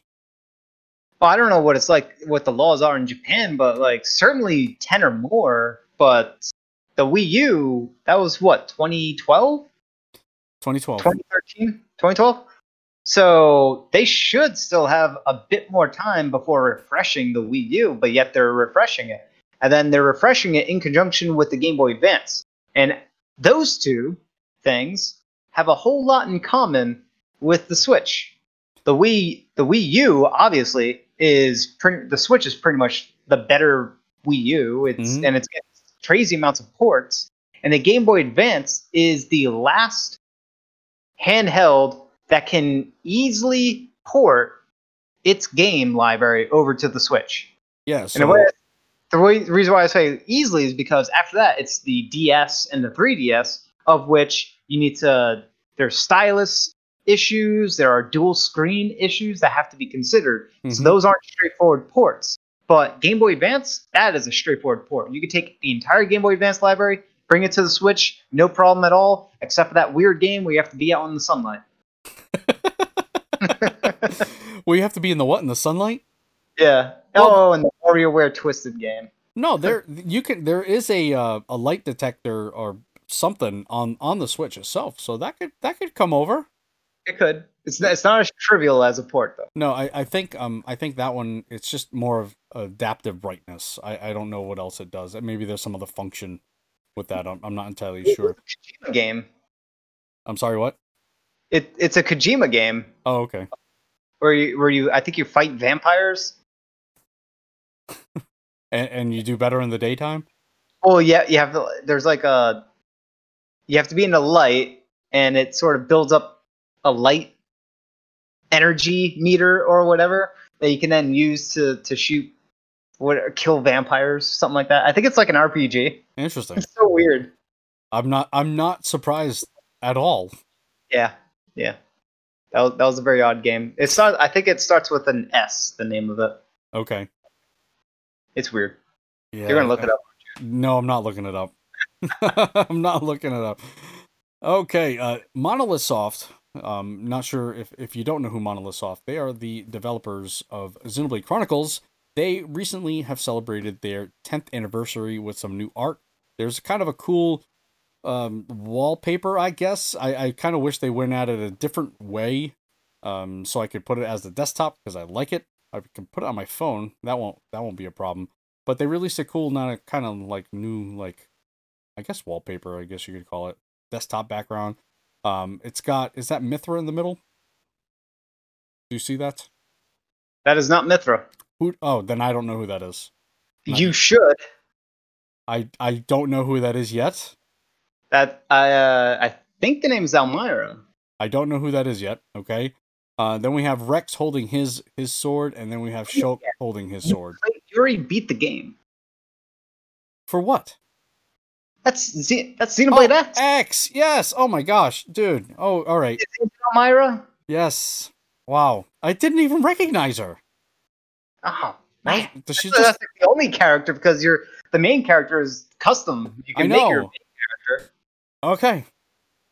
Well, it's got the whole Xenoblade universe. It's got mechs in the background. It's got a few other characters in the back you may or may not recognize, like me. It's got. Does it have any Nopon? I don't see any Nopon in the back. Thank goodness. Yeah, there's Nopon. Back left. Okay, well, I'll make sure there's an icon over that so I never see the Nopon. You can barely notice it though. So you don't. Good. Hey, you got Pyra. I don't know if that's Mithra, but you definitely have Pyra on the right side. Yeah, I see that. That might be Mithra. You would expect them to be together, you know. The girl on the left, looking forward, I think that's Fiora. Yeah, it's just a different art style, so Very different. Yeah, it got me confused.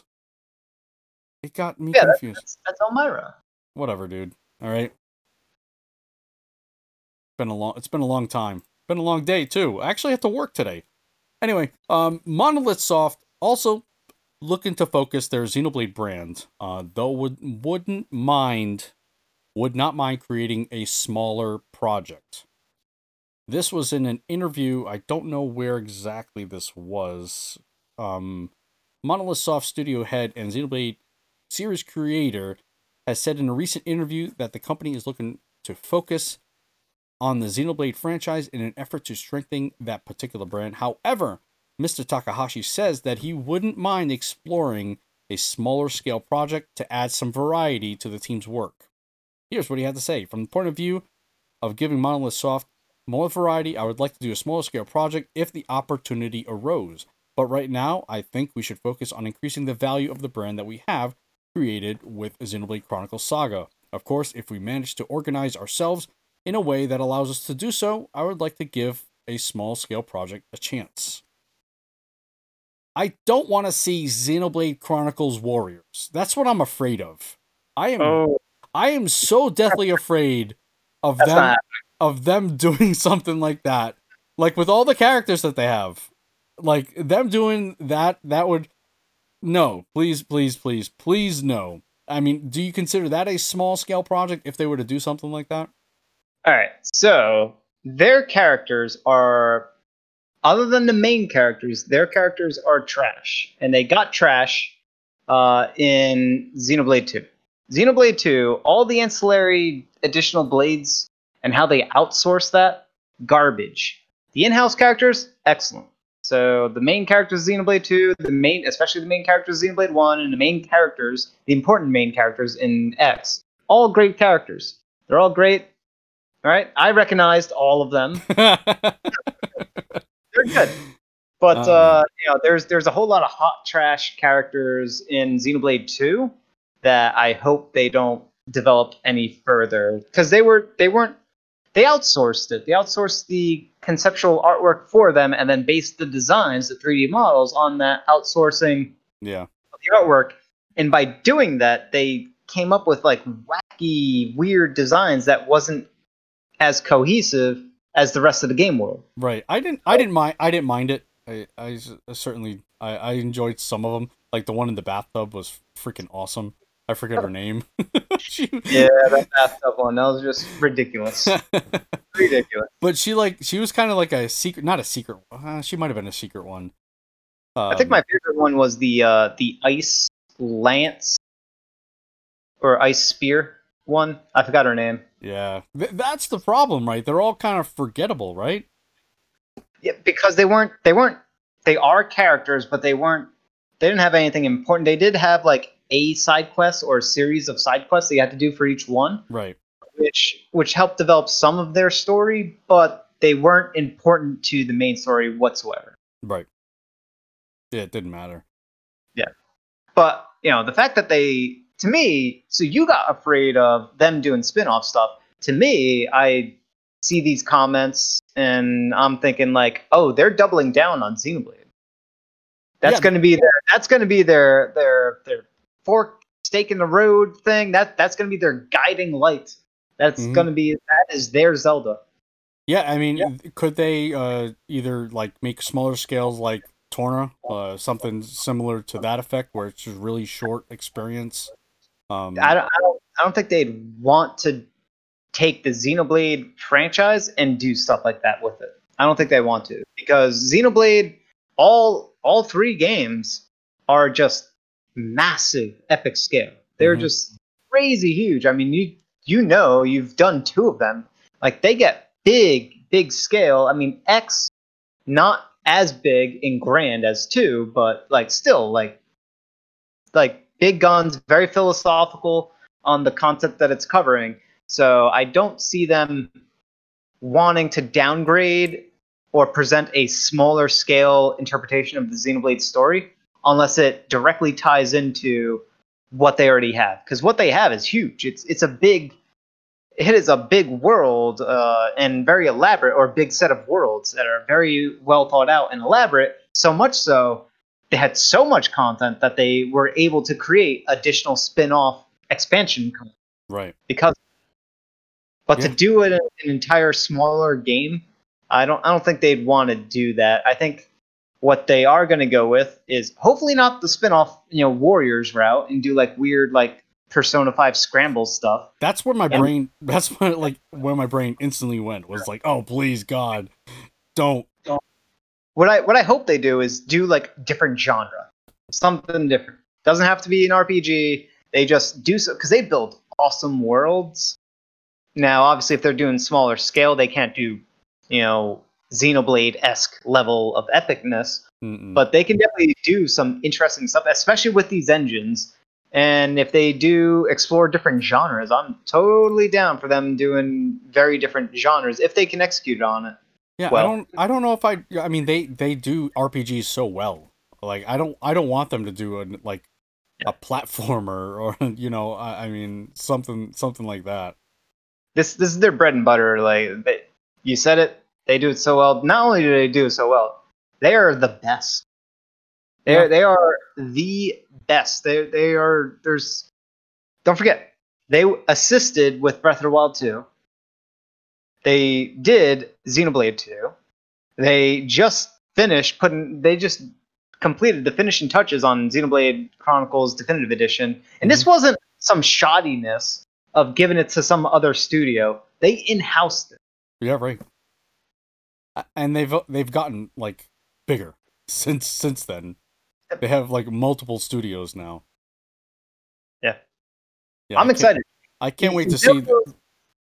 You know those weird screenshots that we saw of this different fantasy world? Mm-hmm.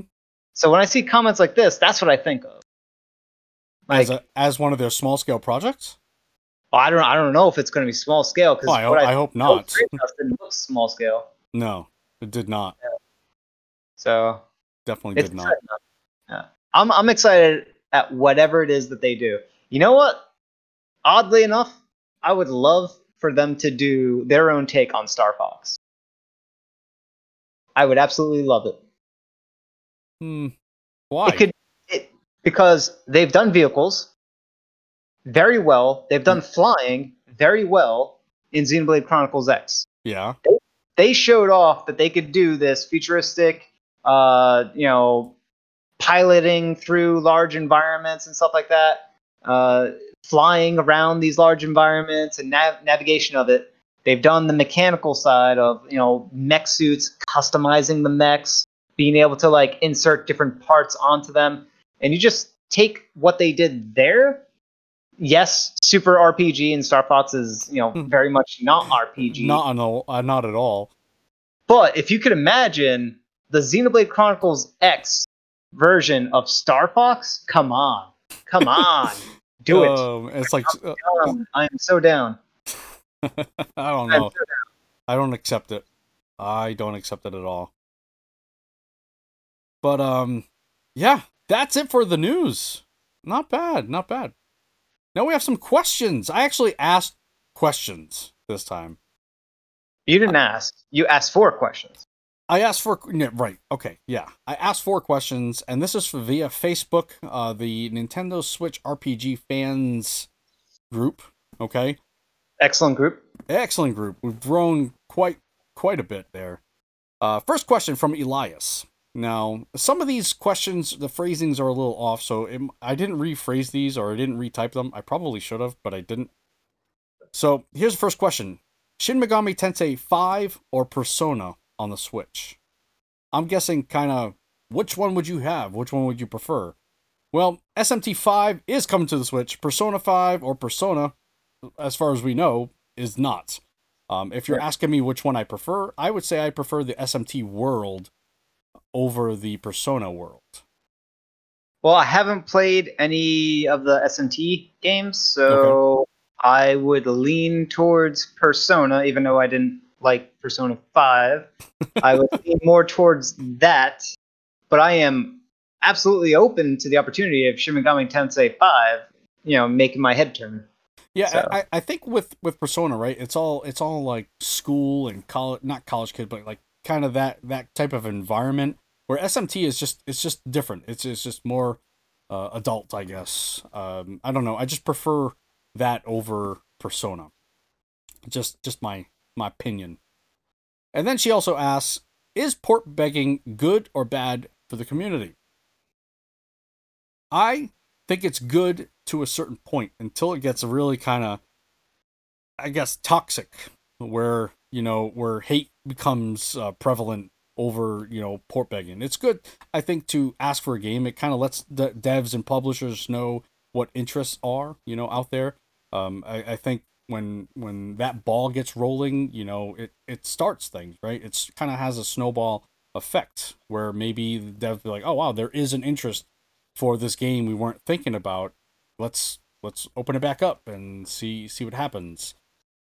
Yeah, I'm totally with you. I think port begging is absolutely great, unless it's the developer asking the fans to port beg.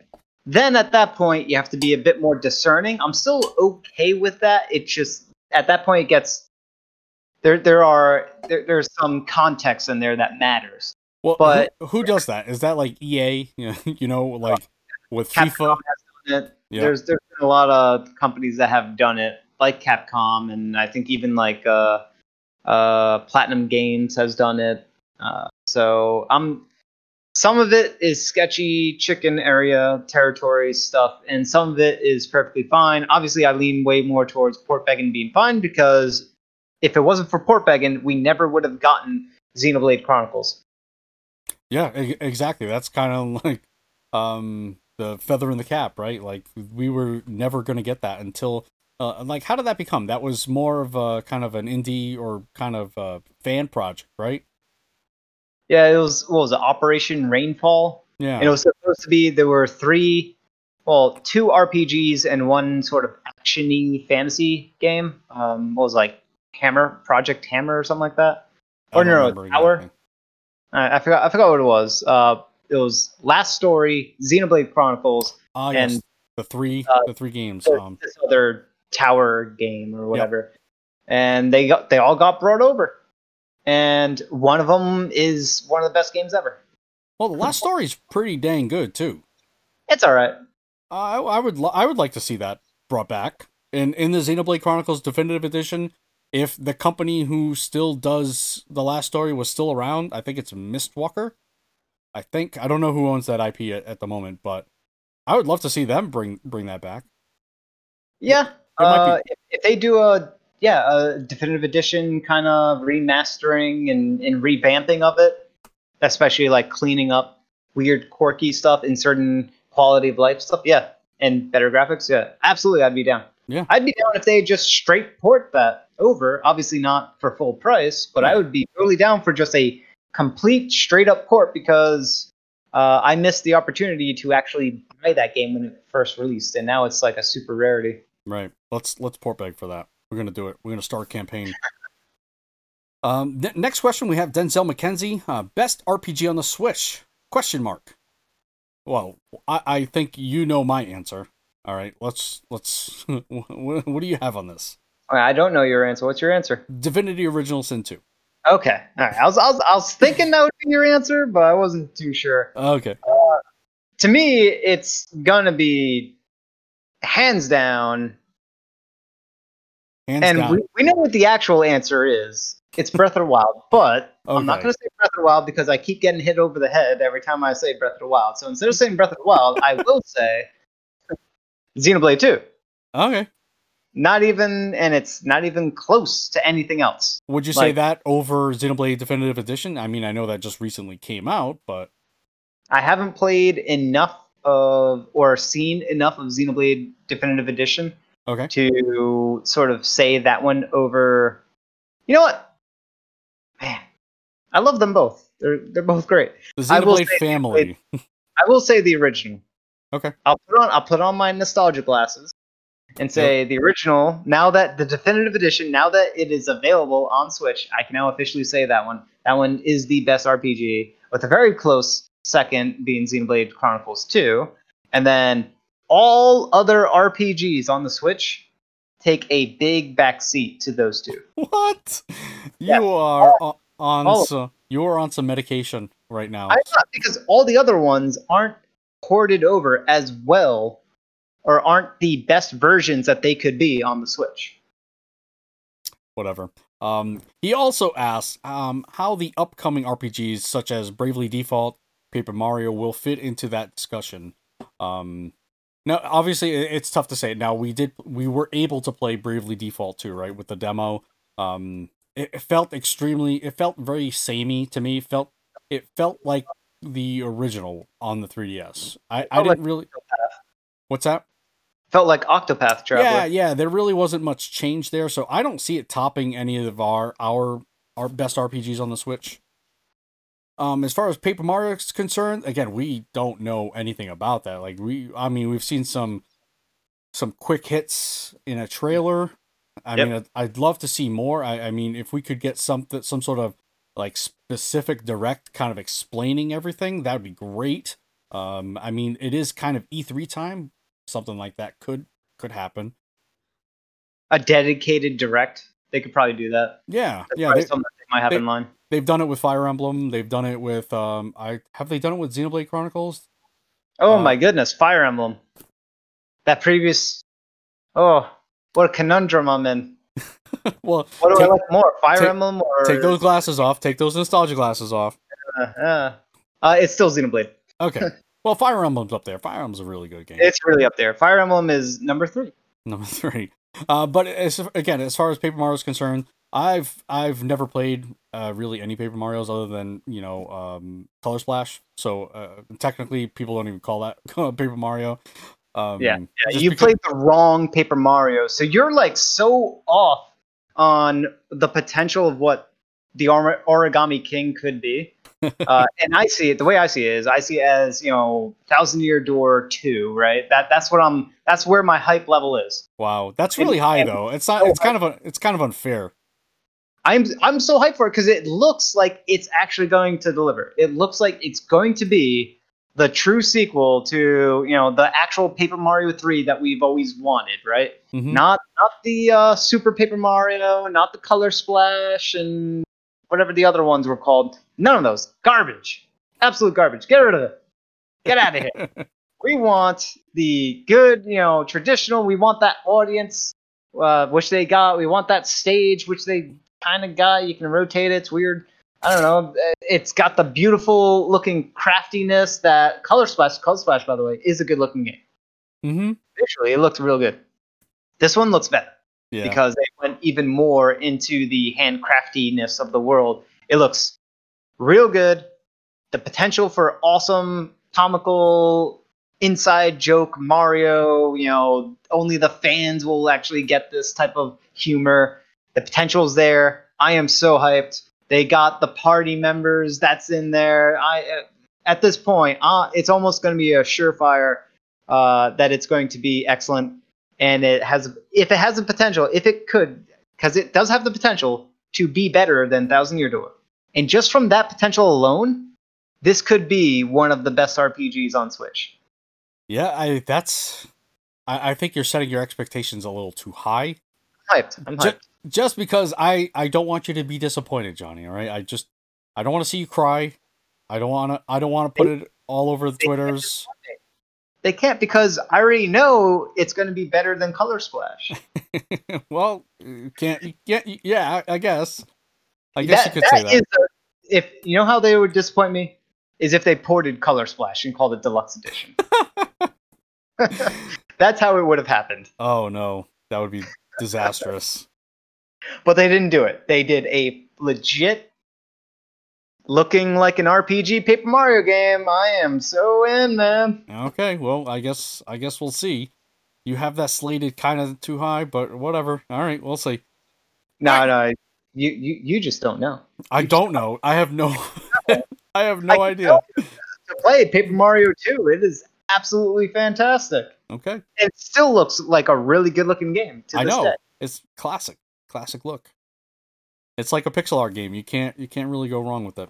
Classic. It's not really classic though. It's not yet. No. I'm just saying the look of it isn't classic. It's its own style that actually ages very well. Right. That's what I mean. It's like pixel art. Like pixel art kind of ages. It's fine. You still play pixel art games. All right. Next question we have Mike D. Oshberg, I believe that's how you say it. What do you think an ambitious game like The Outer Worlds does for the Switch? Let me read the entire question before you jump on that. All right. Even if the specs can't be compared to other consoles, if enough people buy it and it's considered a success, should we expect more open world RPGs like, say, Fallout 4 to get ported over? All right, so let's deal with your first aspect here. What do you think an ambitious game like The Outer Worlds does for the Switch? Nothing. It makes it look bad. That's well, I think, here's my thing. Like, Virtua Studios really talked up a big game, right? Like, they said that any current gen game can be ported over, but obviously it comes out with costs. Now, there have been other ports that have been done better, okay? For example, Panic Button, right? Panic Button has done really some tremendous looking games on the Switch, such as Warframe. Warframe is one. Wolfenstein 2, I'm looking at them right here. And Wolfenstein Youngblood. Again, I consider Wolfenstein 2, New Colossus, and Wolfenstein Youngblood, I consider them current gen games, right? And they look pretty dang good. Yeah, two. Yeah, I played and beat 2. Yeah. Well, Switch. I don't know if Youngblood's on there. Is it? I may be wrong on that. I didn't play that one though. I'm looking it up. Yes, it is. But a better looking game, Witcher 3, got brought over to Switch, right? Yeah, it definitely looks better than Then Outer Worlds. Yep, that was Saber Interactive. But I will also say, that Witcher 3, yes, it looks good. It looks good in handheld. You put that thing on a bigger screen like I've been playing, it does not look that good. Okay? And it also received a graphical enhancement update. What was it, like 3 months after release or whatever, or sometime after its release. So they were also afforded that opportunity. Yep. So I mean, it's kind of unfair to judge the Outer Worlds right now. Give it some time. Give them an update. Okay, if they release a graphical update or a performance update, what does it do? How does it perform? How does it compare?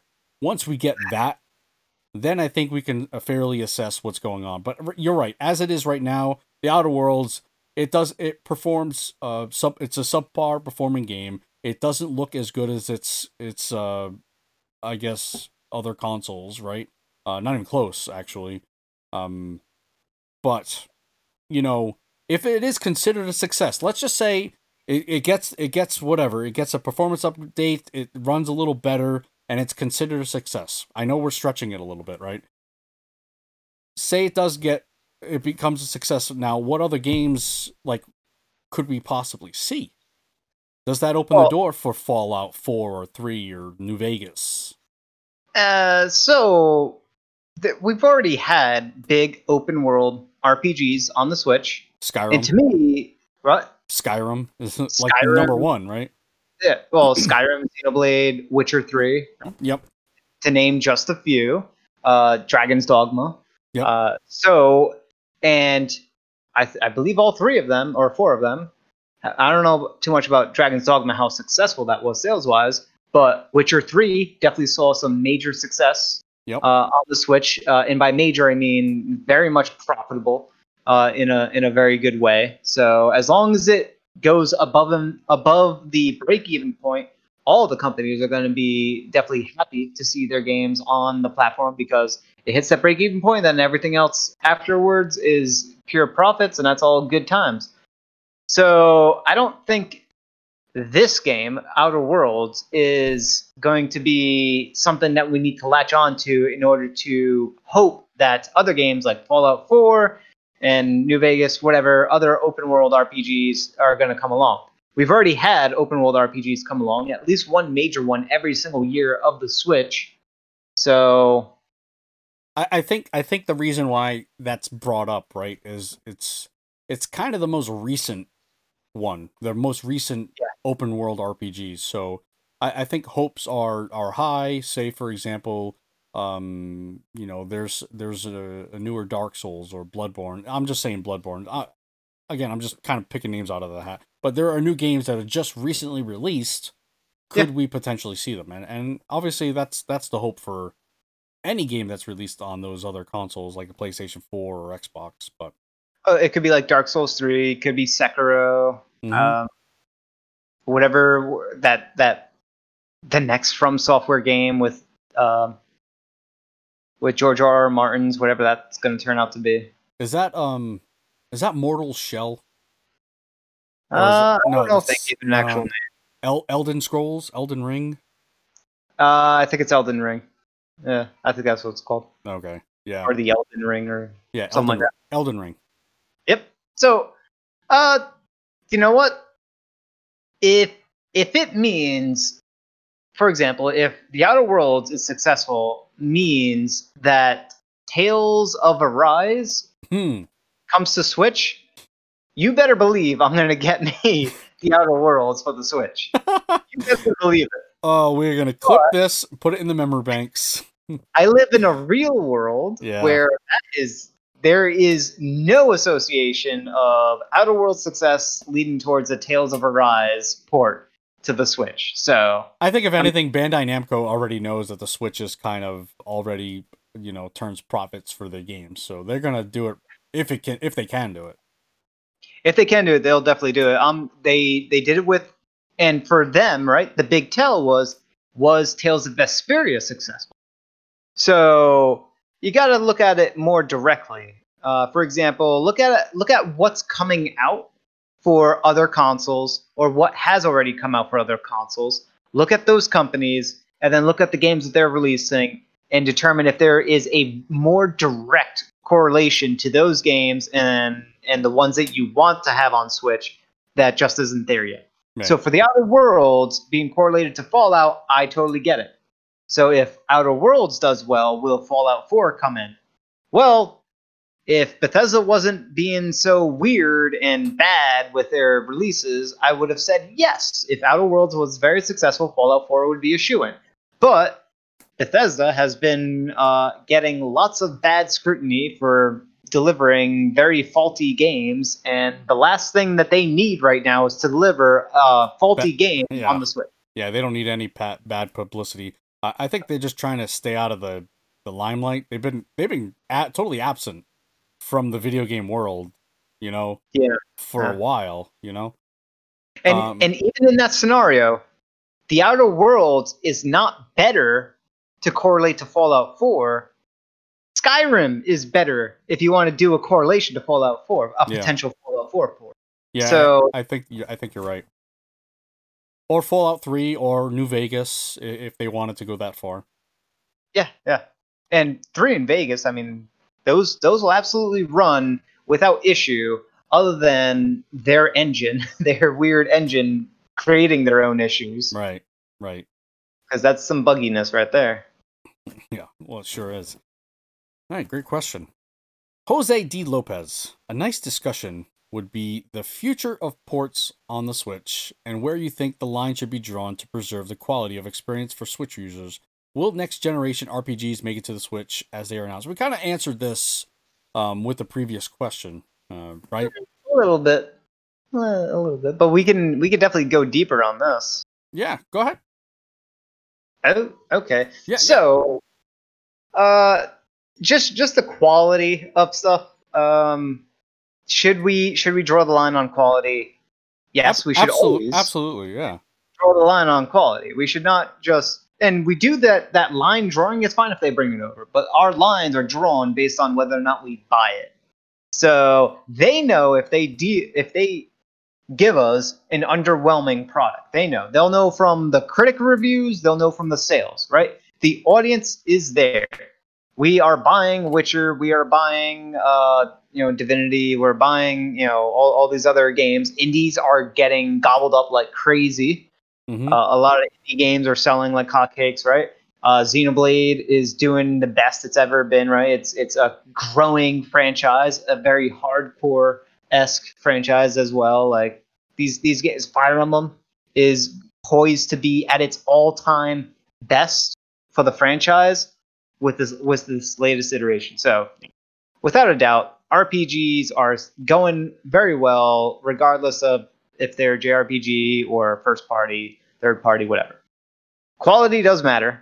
So don't deliver a sub-quality game and expect it to sell. Right? That's not going to happen. And these companies are not stupid, even though they may say in whatever press release that they do, cough cough EA, that their audience isn't there. Well, you got to deliver a quality game, and the audience will be there. Right? If you build it, they will come. Or a complete game. EA, especially in the sports franchises on the Switch, they just omit so many different things.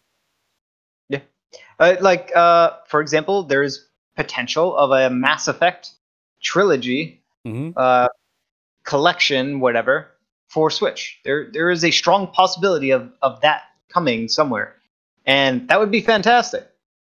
And there actually isn't too much there for EA to mess up. No, the game's already there. They're good games. You can't really mess that up as long as everything is running fine. Should do fine. Yeah. And if it's all there, as you said, it's going to do fine because the audience will definitely be there. There will be plenty of Switch people that are going to buy that collection because it is Mass Effect in one package or whatever, how they package it on the Switch. That's going to sell like hotcakes. Mm-hmm.